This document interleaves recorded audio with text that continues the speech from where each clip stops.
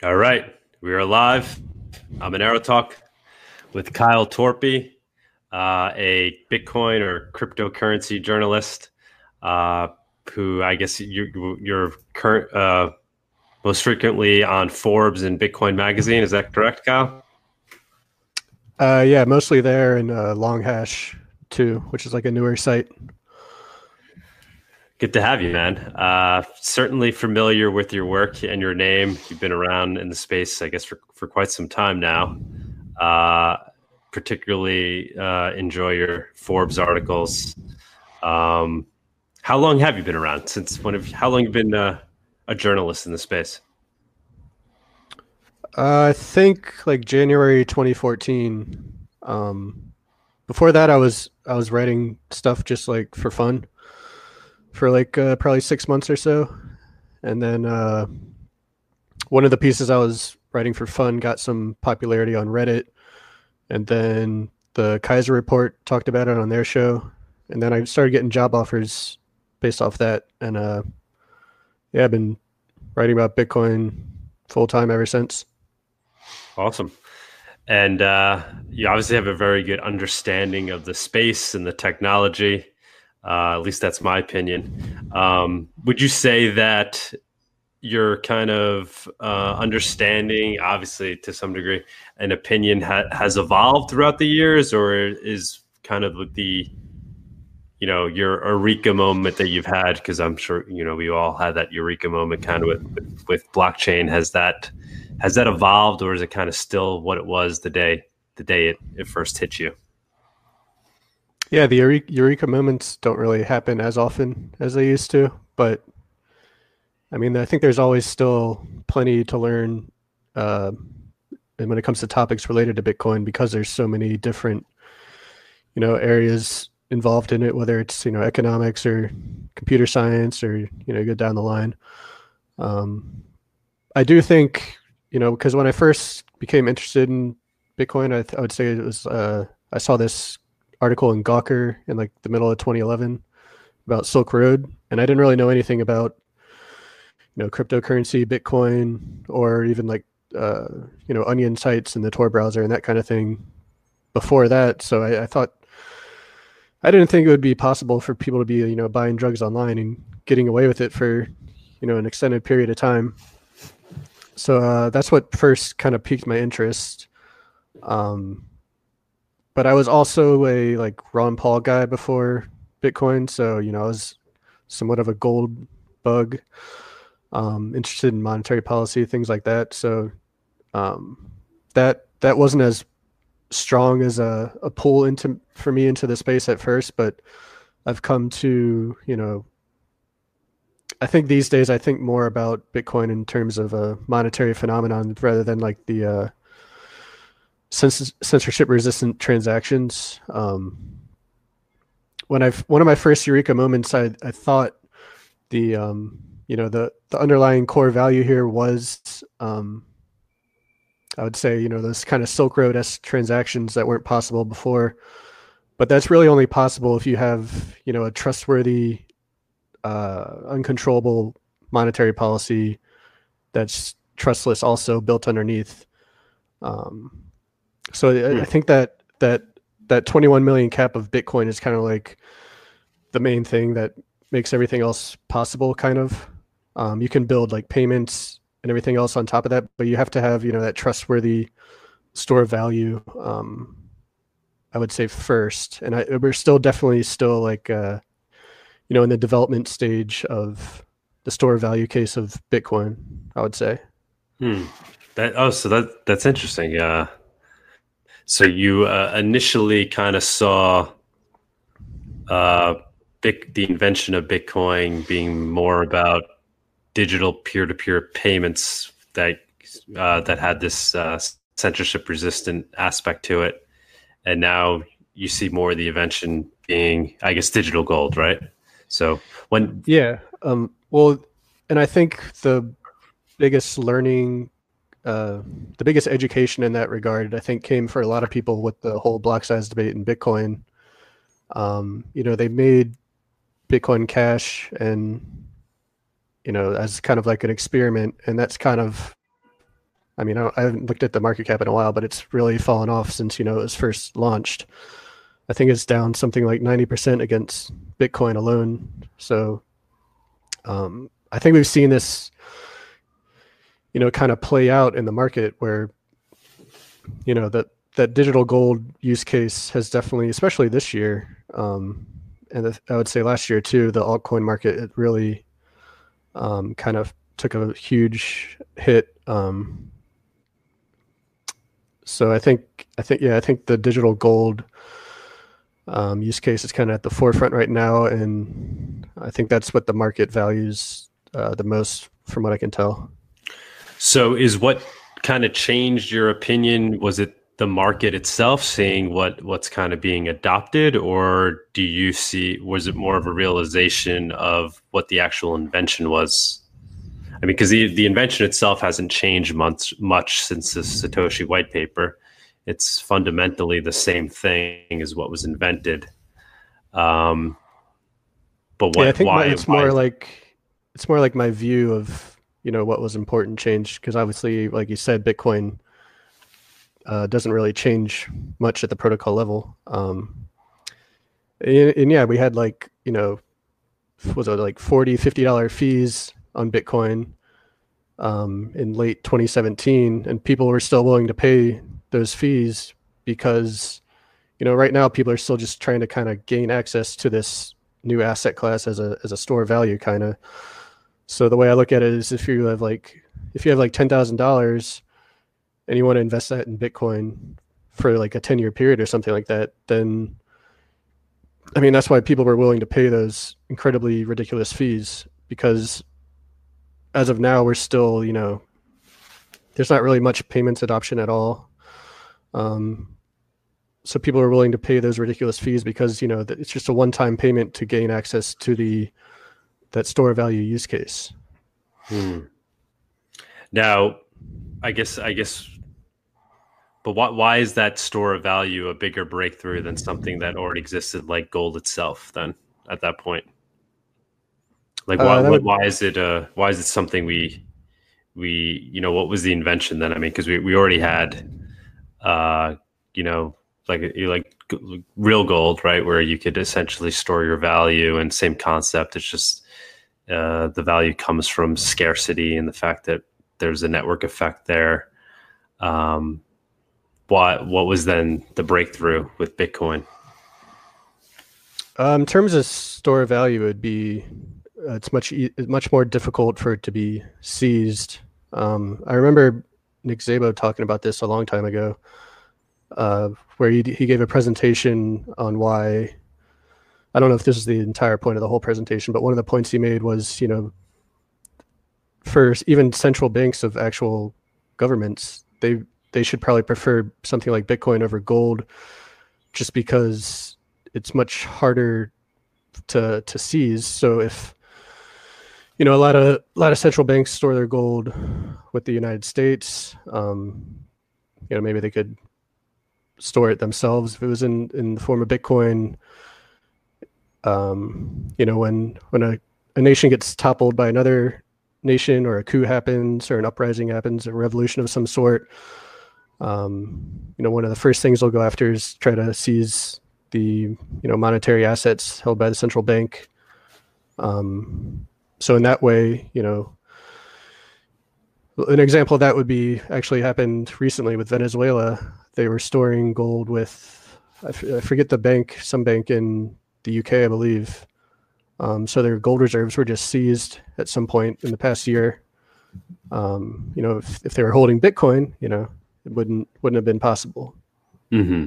But I mean, I don't mean to like completely undermine the censorship resistant payments aspect.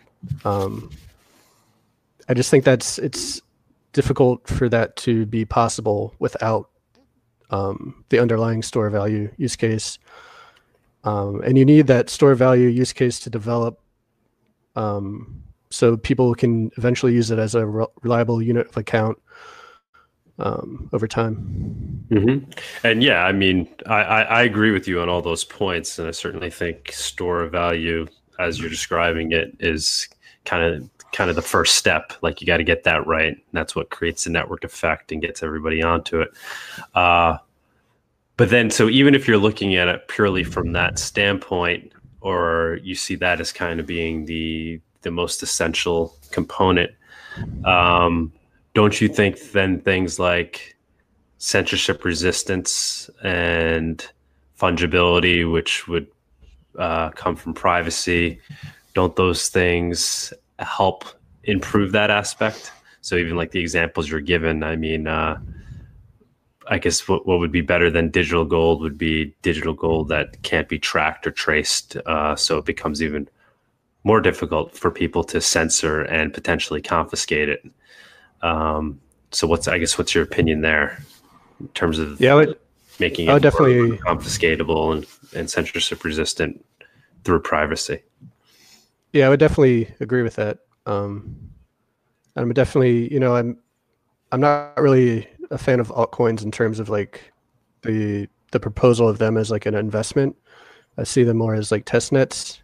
And when it comes to the altcoins, I don't think there's probably a better one than Monero in terms of, where they're innovating in terms of privacy. So I definitely think that's a key aspect, but I would say it's not really, something that many people are desiring right now, because we are still, it's hard to use Bitcoin for payments for a variety of reasons. So people aren't really, we look at the development of the Lightning Network. Everyone was really excited about that, and people can use it today, but there's not really that many people using, the Lightning Network for payments, as far as I'm aware. But for Bitcoin itself, even if it's just purely, we're talking about digital gold, store of value, do you think the protocol is good enough for achieving that result? Or do you think something like Monero has features that are necessary to achieve that? Is Bitcoin good enough to achieve the standard of digital gold? Its lack of fungibility, is that not a flaw to the point where it wouldn't become the desired universal protocol for being digital gold? I think it probably does need better privacy, but a lot of that was kind of already enabled with SegWit. That was, people think of that as like a scalability improvement, but it was also extremely important for privacy. So for example, the Lightning Network, it was technically possible before SegWit was implemented, but it made the Lightning Network much more easier to implement in a more efficient manner. And the Lightning Network itself, it takes transactions off chain, which can, if the information is on the blockchain, then that's obviously a gain for privacy. There's still a lot of work that needs to be done. Taproot and Schnorr are probably going to be the next big improvements to Bitcoin that will also have huge gains for privacy. With signature aggregation, basically regular Bitcoin payments will look the same as multi-sig, and then Taproot adds more transaction functionality without putting that information on the blockchain as well. So basically they'll be able to implement more complex smart contracts without, I think the Ethereum approach is more less private over there. So yeah, basically all these Bitcoin transactions are going to be looking the same, but one could be a simple transaction from me to you. Another one could be like a Lightning channel opening or close. Another one could be like a coin join. Eventually all these are going to look the same on the blockchain to someone who's looking at it. But I do think confidential transactions is something that Bitcoin, that would be like the final big improvement for Bitcoin privacy, I think, and it's unclear. I mean, it's already on Liquid, so like people can play around with it today.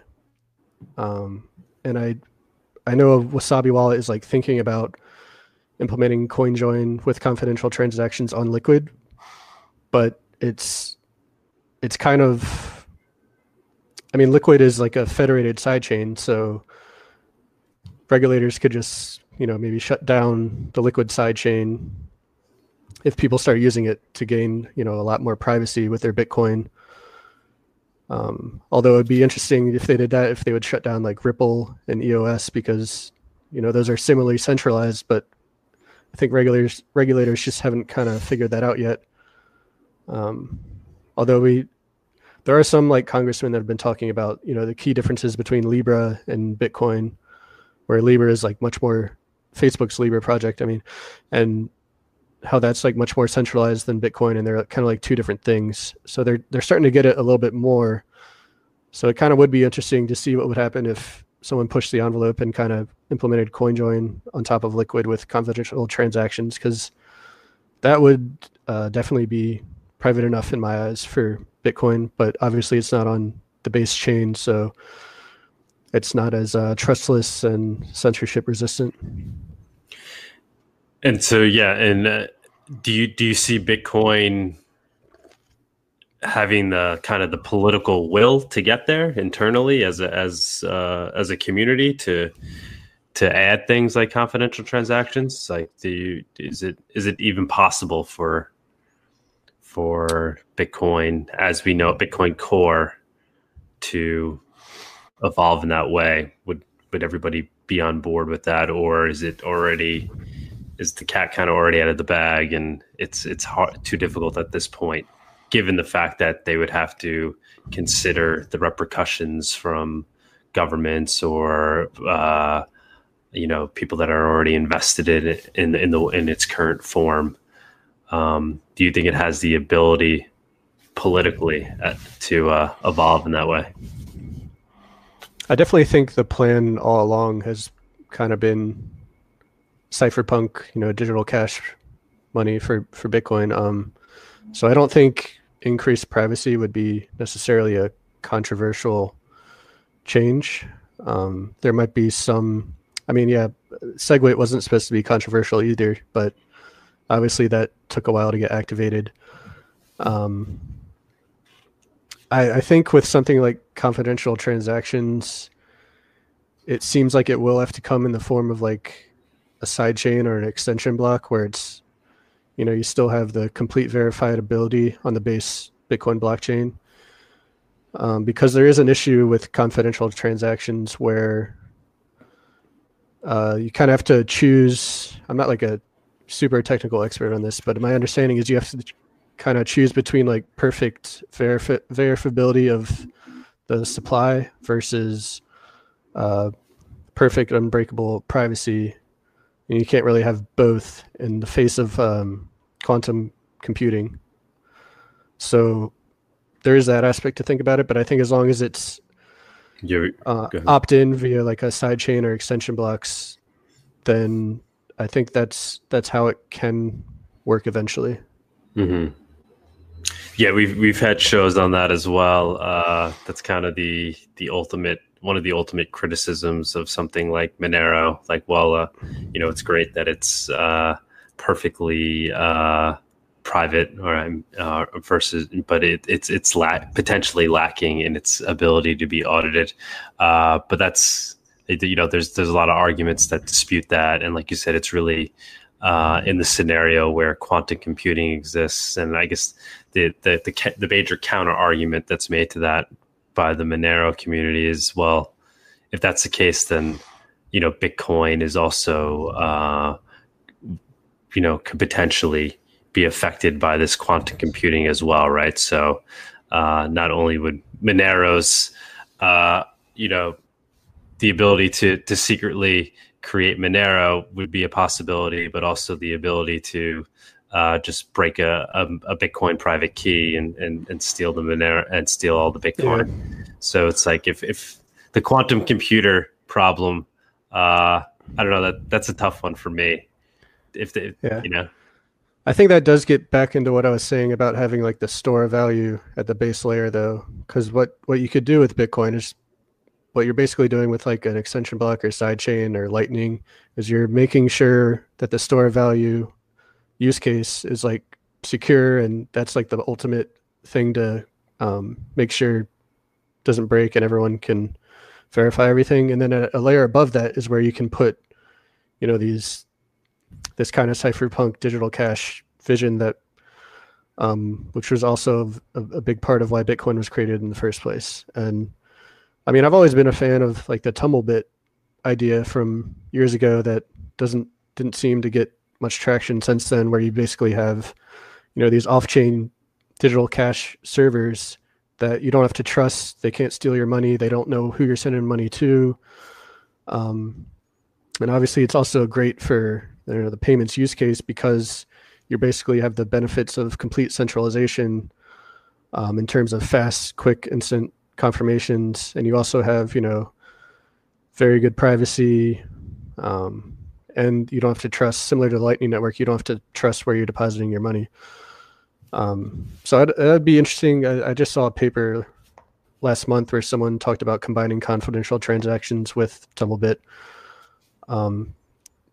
Because, yeah, I mean, even if you have Tumblebit where you're depositing money to the server, if you don't have confidential transactions, you can still see, you know, how much money people are sending to those Tumblebit servers.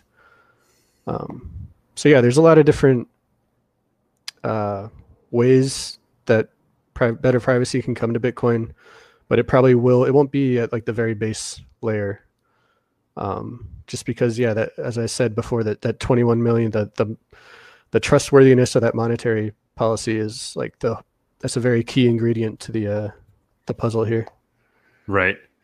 Yeah, I know. I struggle with the Bitcoin because, I mean, I feel like there's a lot of contradiction in the arguments that are made. I mean, like, so security is kind of the top priority, right? So we need to have, you know, if this is going to be digital gold, it needs to be secure, and we need to kind of mimic gold on that level, right? So if that's the case, then shouldn't it be our larger concern for the distribution of the network itself, right? Because that plays into security. The more distributed the network is, the more secure the network is. The 21 million, it's great. It's great from an economic perspective to kind of bootstrap the environment, has everybody kind of running and hodling their coins. But from a security standpoint, it leaves a big question mark as to what will happen when we approach that 21 million and there's no coins left to mine. And, you know, you hear Bitcoin, very smart Bitcoin people making the argument, well, we're worried about quantum computing, so that's why we don't want to, add confidential transactions, because then you may, you know, be able to secretly produce Bitcoin. But we're not worried about the fact we don't know what's going to happen when we approach that 21 million mark, and there may not be an incentive for miners to secure the network. So I kind of struggle with that, because that seems like more of an obvious worry than quantum computers, right? So like, let's get confidential transactions in Bitcoin.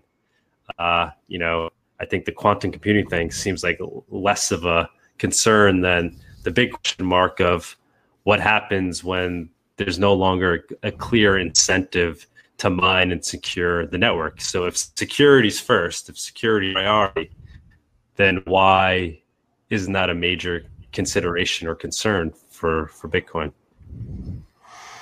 Yeah, I mean, I definitely think when it comes to like the biggest issues with Bitcoin, you know, there was all those scalability concerns for the longest time. But to me, like, bigger issues are, one, privacy, and two, mining centralization. I mean, and they're kind of intertwined, because if you have better privacy, then the mining centralization kind of becomes less of an issue, because no one really knows, you can't differentiate between transactions, so it kind of makes it harder to censor. But obviously then, you know, if you have 51% of the network, you can just censor all transactions if you want to. So there's that too.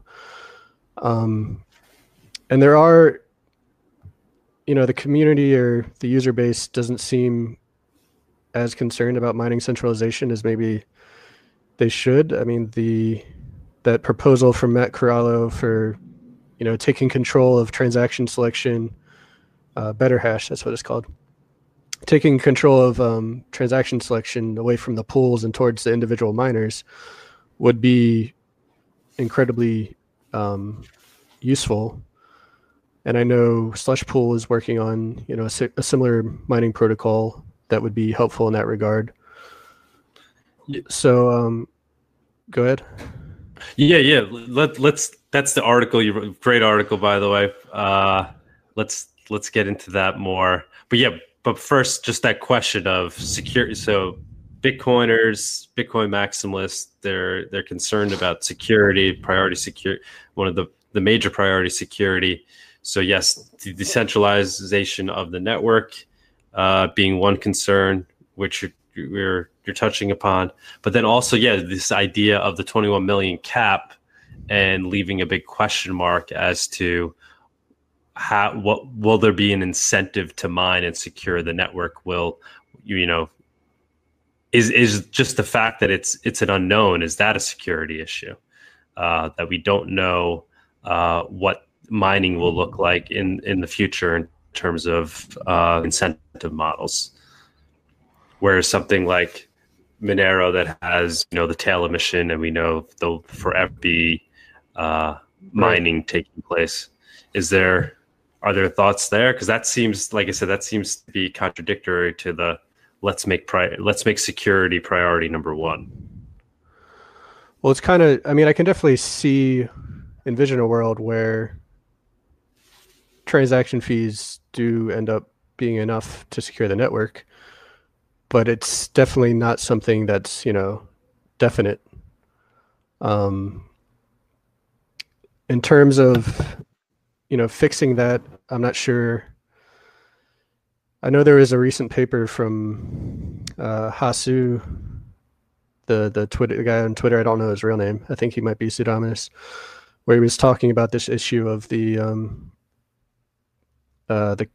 block subsidy eventually going to zero, and he threw in a few proposals. Another one, besides increasing the cap, would be having this sort of like all the businesses that benefit from Bitcoin just kind of donate money to the miners every year. Obviously, you have some incentive issues there, where like maybe one company doesn't want to do that. I think we'll just have to kind of see what happens there. But if you want to talk about like if that does require a hard fork, which I can't remember exactly if it does, that would be a situation where a hard fork would be possible, because it's one of the situations where Bitcoin basically doesn't work unless everyone does this. So, that when it comes to hard forks in Bitcoin, I think those are kind of the only ones that are possible when you're like fixing a bug, or it's like the network simply doesn't work unless you move over to this new thing. So that could be, in terms of mining centralization, like if 51%, like there's 50 something or around 50% of the miners are in one province in China, I think, from one of the last reports I read. So if China was able to round up all those miners and they started censoring the Bitcoin blockchain completely, it would cease to work for everyone. So the hard fork to a new proof of work algorithm would work. And so a similar situation would be if Bitcoin is like literally doesn't work because there's not enough incentive for miners to mine, then a hard fork would have to happen. Mm-hmm. Yeah, for me that's kind of a big unknown. But yeah, let's focus in on the article, which you started to touch upon. So the idea being Bitcoin mining has become more centralized over time. I don't think anybody can dispute that. And the fact that it's also not private is a potential recipe for disaster, where governments can knock on Bitcoin miners' doors and essentially tell them to censor transactions. And so, yeah, if you want to continue to touch upon that, I guess, so there's the idea is, I guess, well, Bitcoin mining itself is centralized to a degree. It's not that there's 5 guys mining. It's just that most of these guys pool together, and there's maybe 5 pools that control the vast majority of the Bitcoin network. But the idea is that maybe there'll be new technology implemented that would, despite the fact that there's 1 or 2 people controlling the pools, the miners themselves, I guess, that are part of that pool would effectively be able to not be controlled by the pool in terms of what transactions they validate, right? Is that the kind of the thinking there? That yeah, that's I think Matt Corallo had the first proposal, and now Slushpool has like a completely new mining protocol that implements a lot of what Matt was talking about. And I don't know if it was a BIP, but whatever proposal he had, called a Better Hash. Do we think that will likely get implemented? Are there any reasons to believe that the miners or the pools won't want to adopt that? I think that's what Slushpool has been working on. So there are reasons that miners don't necessarily want to choose their own transactions. The whole mining process just works more efficiently for them, I think, if the pool handles that. So Slushpool has been working on creating this new mining protocol that's more secure, more efficient, and they're just kind of throwing this Better Hash thing in there too. But you're right, miners will have to opt into, taking control of their own transaction selection, which means they'll also have to run a full node. So that, yeah, there are some things that would push back adoption of this, but on the other hand, miners are incentivized to make Bitcoin as decentralized as they can, because that's the whole value proposition, right? Is censorship resistance in terms of the payments. And we have seen miners, proactively promote this decentralization in the past. There was like Ghash.io, when they were the big mining pool, got over, or they're approaching like 50%, and everyone freaked out on Reddit. So then I think it was the only time I sold some Bitcoin, other than eventually moving all my Bitcoin to Monero. But that was the only time when I was into, I think it was I think Peter Todd made like Peter Todd had made a Reddit post that was before I knew he was the ultimate skeptic and alarmist. But yeah, there was that. We managed to bounce back from that like it never happened. Like it was yeah. And those were, looking back now, those were very early days. It didn't seem like it at the time, but and then there was in that, I based that Forbes article off an interview that Bitcoin Magazine did with the CEO of Poolin, which is one of the top 3 pools now. And one of the other things, I don't remember if I included it in the Forbes article, but one of the things that the Poolin CEO said was, one of his large miners was asking him about how to pull his hash rate off of the pool. And he was saying, like, why is our mining pool like not working out for you? Is there anything we can do? He says, no, you're just getting too big, and we need to keep Bitcoin decentralized. So there are, the miners do, at least some of them do understand that they need to, keep the hash rate somewhat decentralized at least. And I think we are seeing, I agree with you that Bitcoin mining has become much more centralized over time, but over the past maybe year, we are starting to see, I think, a move towards more decentralization, kind of swinging back in the other direction. We're seeing hash rate leave China, and go into places like Texas. Blockstream announced their facilities, in I think they have a facility in somewhere in Canada and somewhere in Georgia in the U.S. There's But this, is that actually making a dent? Is that actually making from it? what I understand, yes, but I haven't seen official reports on it yet. Mhm. It's also kind of hard. I mean, we have those like hash rate distribution graphs that show the distribution based on the pools, but what really matters obviously is the actual where's the hardware and who's in control of that, because people can point their hardware at whatever pool they want. Um, I mean, there is like the Peter Thiel backed company that's building a huge mining facility in Texas. Bitmain just opened a large facility in Texas. So we are seeing more, geographic decentralization, I think. Yeah.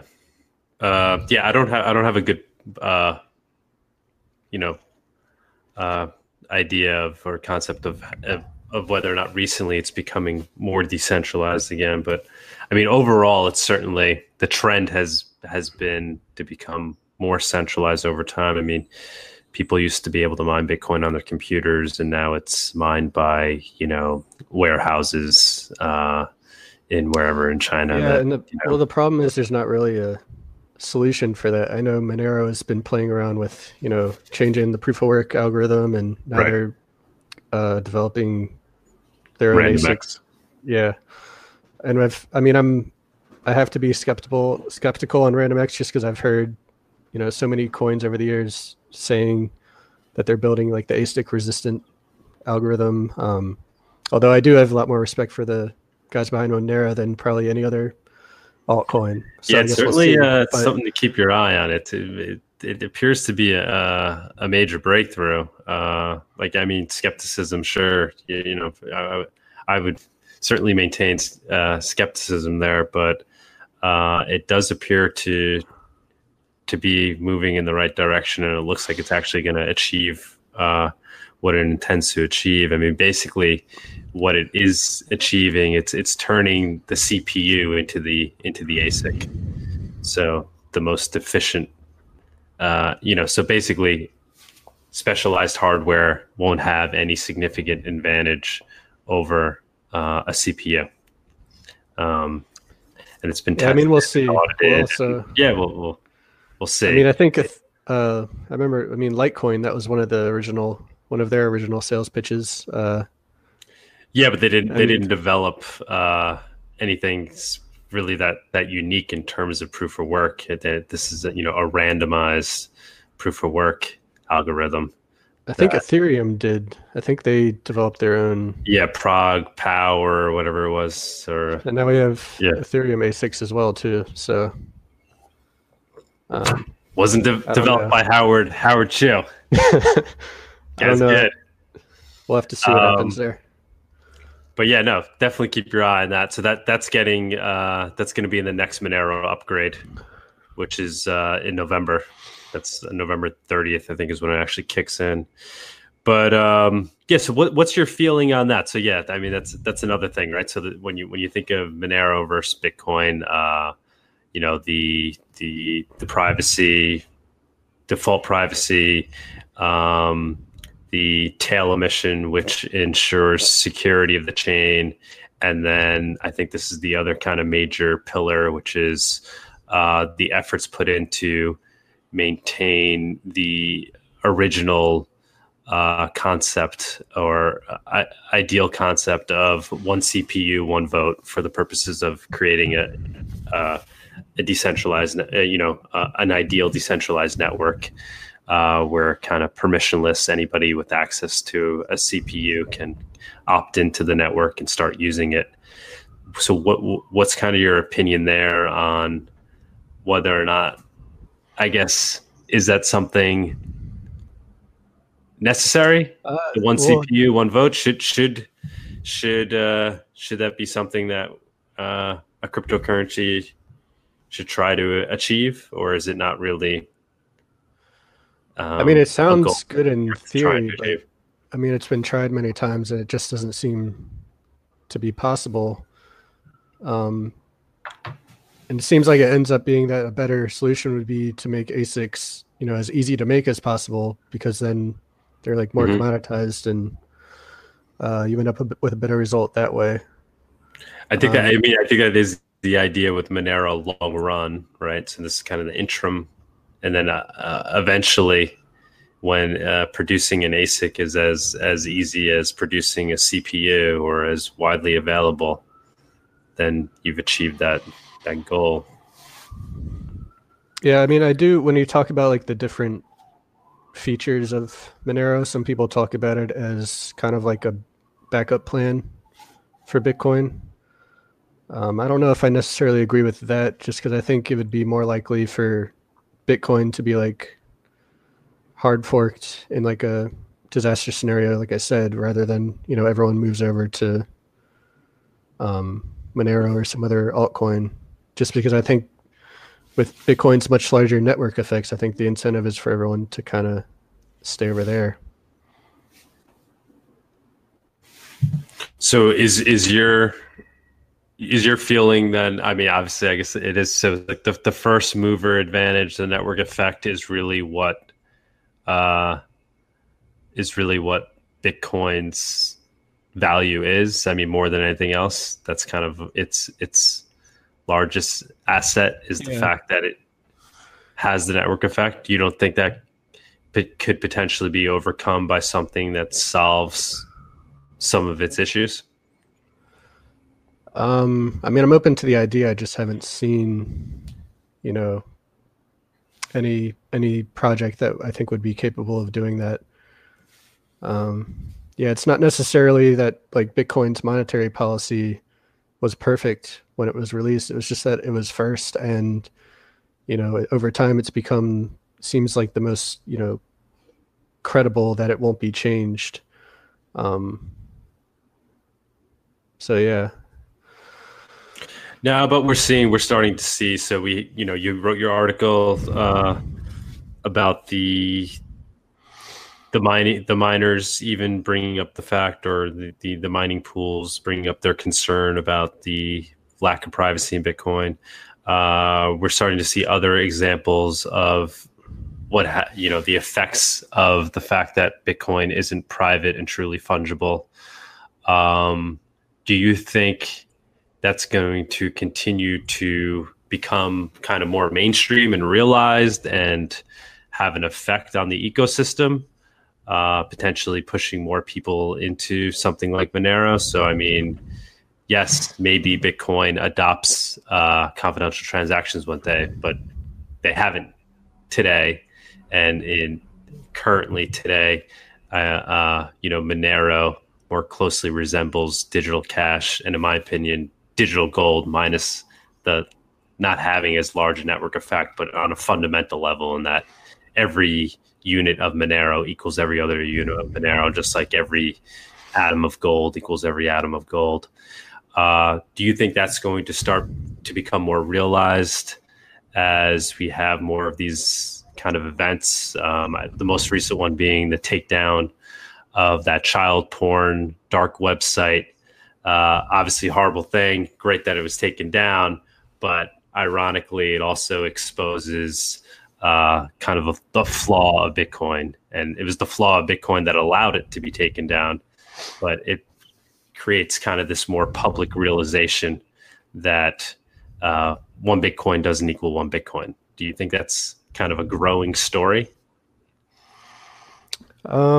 so yeah, this kind of gets into like people caring about protecting their personal data and online privacy more generally. So if you look at like people opting out of Facebook or switching from Google to DuckDuckGo, things like that, it does seem like people are starting to make some move there. But I mean, like, still all of my non-Bitcoin friends, post on Instagram and Facebook all day and use Google and don't care really about free software.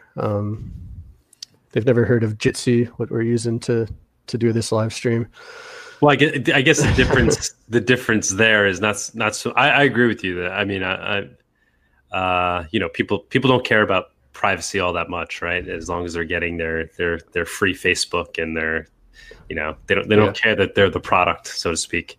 But when it starts to affect your potentially your wallet, right? So, you have $1 million worth of Bitcoin, and you wake up one day and realize, wait a minute, everybody knows how much I have, and potentially how much I have, and whenever I send it to somebody, they know who I'm sending it to.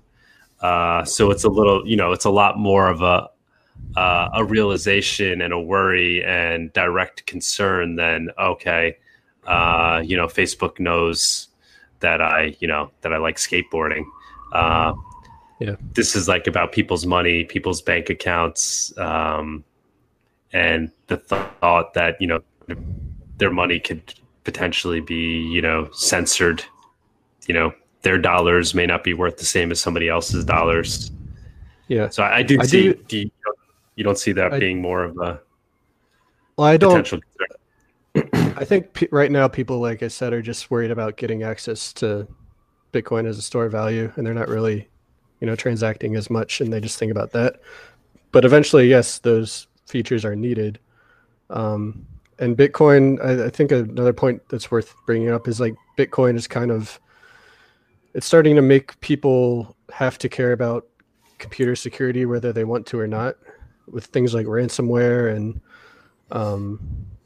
things like that, where, potentially previously a security hole in your system just meant someone had access to it and they couldn't really, maybe they had no way to monetize it, although a lot of times there were. Now they just put some ransomware on there, and if you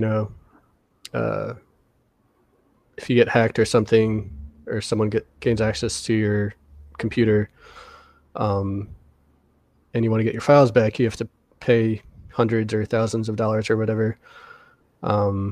If maybe someone, there's those like scam emails that people send out where it's like they say they hacked your computer and they caught you watching porn, and if you don't send them, $1,000 worth of Bitcoin, then they'll send all the porn you were watching to your friends or whatever, friends and family. So I think we're still kind of far away from, maybe not too far, but we're still pretty far away from people caring about these kinds of things. And I think eventually it's more likely once people start caring more about privacy, they'll adopt it on layers on top of Bitcoin rather than Monero directly. Fair enough. So, do you own any Monero? Do you I don't. dabble in any altcoins? Okay. Well, back in the day, I was actually when I was like first looking at altcoins in probably 2013, 2014, trying to figure out whether or not, do these things have value? Could they be a threat to Bitcoin? There was one called like Anon Coin that I thought was interesting for like the same reasons people think Monero is interesting. And I was like, because this was getting back to what we talked about at first. Back then, I thought like the Silk Road use case was basically like the main value proposition. So I was like, well, if this is more private, then it's going to take over Bitcoin, and I should buy some before that happens. So I think I did have some Anon Coin at one point. But other than that, it's just been Bitcoin.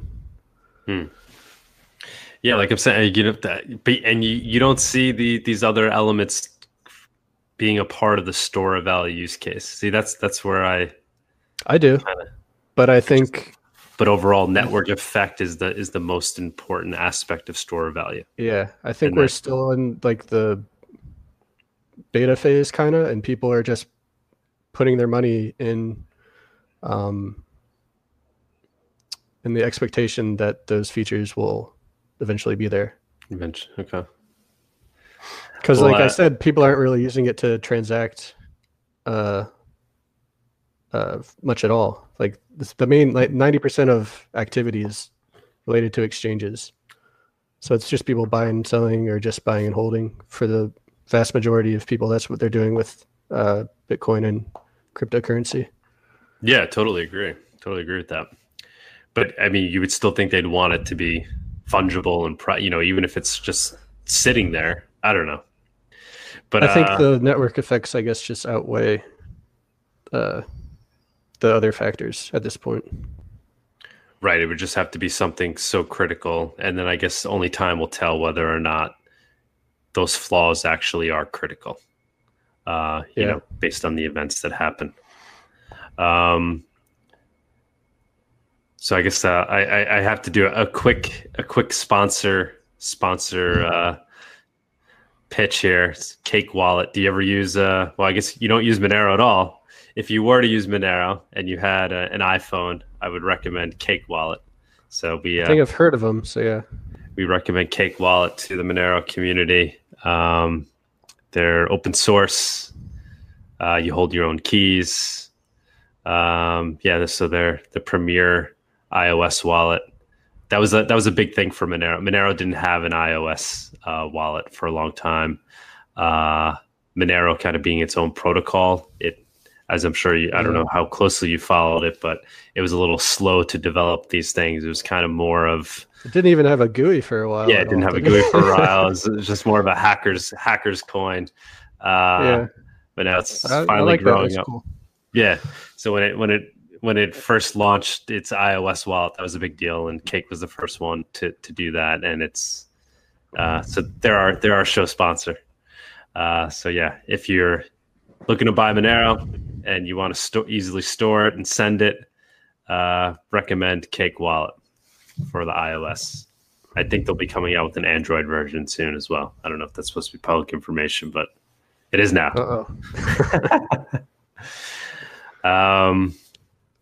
So yeah, man, anything, let's see, what else could I pick your brain on? I mean, so you're essentially, do you consider yourself a Bitcoin maximalist, or you don't like those labels? I mean that, yeah, I guess that's fine. Okay. Yeah, I don't really see, I mean, the altcoins I kind of just look at as test nets.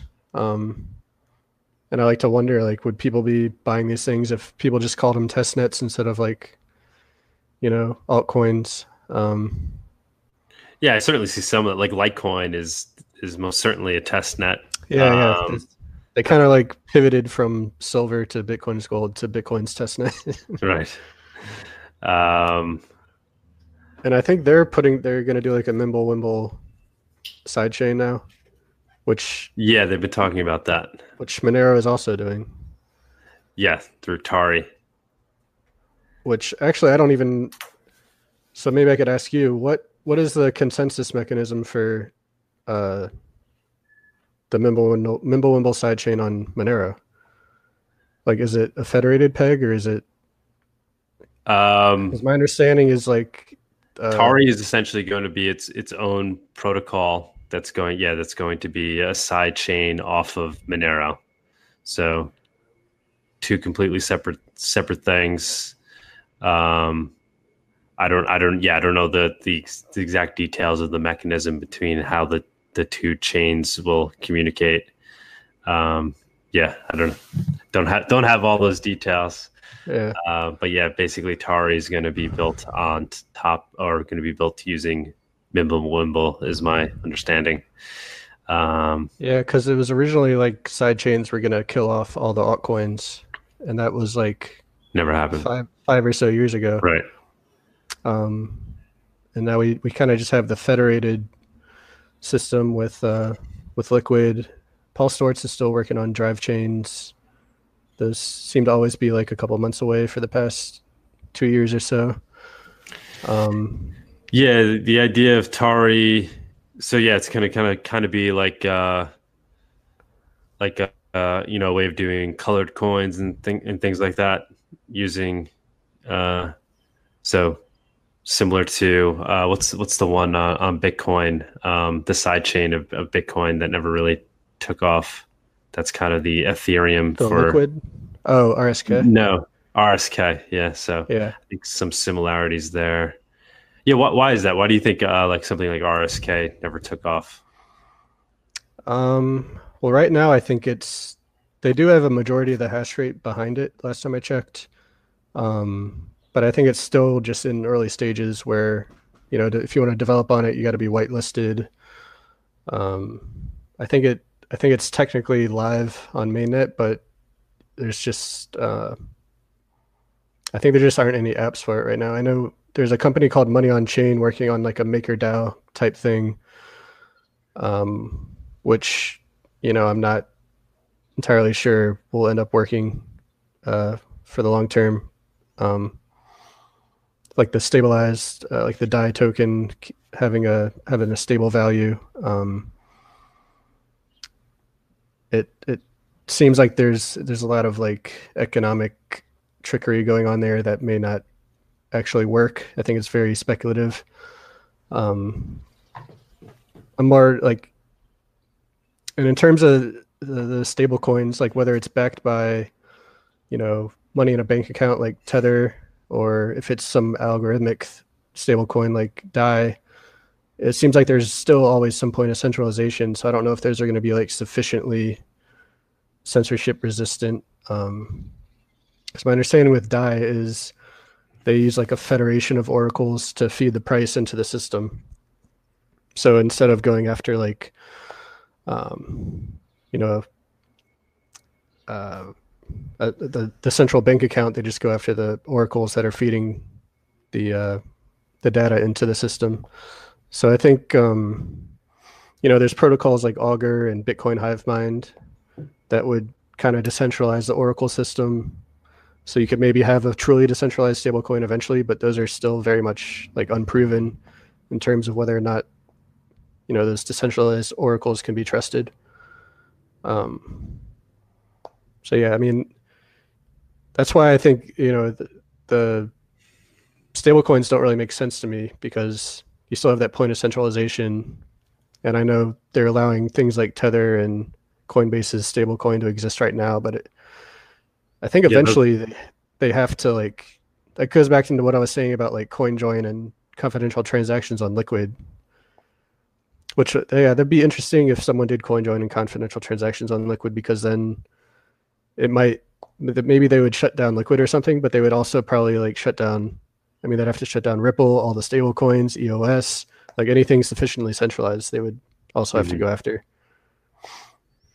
Yeah, that hasn't made sense to me either. The concept of something like Tether and stable coins. I mean, it's great in theory, but I feel like it's well, it's like eGold or Liberty Reserve, right? Exactly. If it was created before Bitcoin, it would have been shut down right away. And then it's like, all right, because things like Bitcoin exist now, it's allowed to exist, even though it could easily be shut down and it's centralized. It's kind of odd. It seems like there's just not a good enough understanding among regulators and lawmakers. So right. Once it's been conflated, so they've just allowed it to kind of exist. So yeah, I guess at some point that will change, and unless Libra becomes the kind of the one and only existing stable coin. I don't know. But at that point, that's what they say. Like central bank digital currencies will kill Bitcoin. Some people say that, but it's like they're not going to allow anonymous transactions. They're going to try to implement negative interest rates. They're going to do all these things where they still have control. So it's just a completely different thing than what Bitcoin is. Yep, exactly, man. Well, great talk. I don't anything else you want to talk about in terms of Monero? Do you have any Monero topics? I know I've written about Monero a few times, because I remember back in the day when Alphabay adopted Monero, that was like a big thing. Mm-hmm.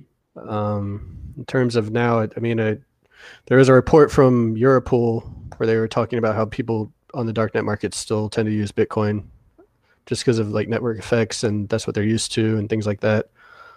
I think it was Europool. I might be misremembering. Which is just crazy to me. I mean, you would think people in that realm would be, thinking about how best to.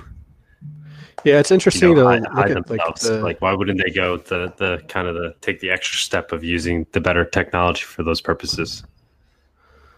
Well, it seems like a lot of them just go on the like to track the chatter on the darknet markets and stuff like that, and I don't follow it as closely as I used to, but it seems like a lot of them still just like go on Coinbase, buy some Bitcoin, send it to like through like 2 or 3 different wallets. Like a lot of them don't even use like Wasabi wallet or Samurai wallet, like the Bitcoin privacy wallets. And then yeah, sometimes they'll say like transfer it to Monero and then transfer it back or something like that. But I think that kind of defeats the purpose because you can still correlate the 2 Bitcoin transactions on either end and see that they're related. So yeah, I guess people are kind of just, they need the censorship resistance kind of more than the privacy, or that's what they think. But yeah, until it catches up to them. I mean, if you're I mean, if you're just buying like $50 worth of weed on the darknet, I guess you don't really care as much probably. So there's that. So maybe like I know a lot of, I mean, in that report from Europool, Monero was the only other coin they talked about at all. So there's that. I think they mentioned Dash like in passing once as well. But yeah, the Monero, I think, but a lot of the talk around Monero was around like cryptojacking. So like getting other people's computers to mine Monero on the hackers' benefit. So, and I think that might have more to do with how Monero is mined, maybe rather than just the privacy features. Probably a combination of both. Yeah. What's your opinion on that? Do you see that as an indication of anything? Like, so the fact that they're choosing Monero versus other coins, do you think that's significant? Or I mean, they would probably choose Bitcoin, but obviously everyone doesn't have an ASIC hooked up to their laptop. So I guess I know a lot of, I don't remember the source, but someone was talking about the mining that goes on in Venezuela. They stopped mining Bitcoin because it was like too easy for the authorities to realize they were mining, and then so they would come and steal all their equipment and start mining Bitcoin for the government. So they switched to like GPU mining, but the people who are mining would take the altcoins that they mined and sell them for Bitcoin still. So I get all roads lead to Bitcoin eventually, it seems. For now. For now, yeah. So yeah, man, thanks for coming on. Thanks for all the work you do. Your articles are really great. So I recommend anybody who's watching this to check you out. I'm sure they already do. You're hard to miss. You're all over the place. Yeah, keep doing what you're doing. Thank you. And thanks for having me. Yeah, would love for you to, investigate further into the Monero world. Maybe I'll definitely track RandomX. Check out RandomX. That's going to be a big one. Yeah. And yeah, that's it. Great show, man. Thank you. Thank you for the candor. Yep. All right, man. I'll talk to you. Have a good one. You too. All right. Bye. See ya.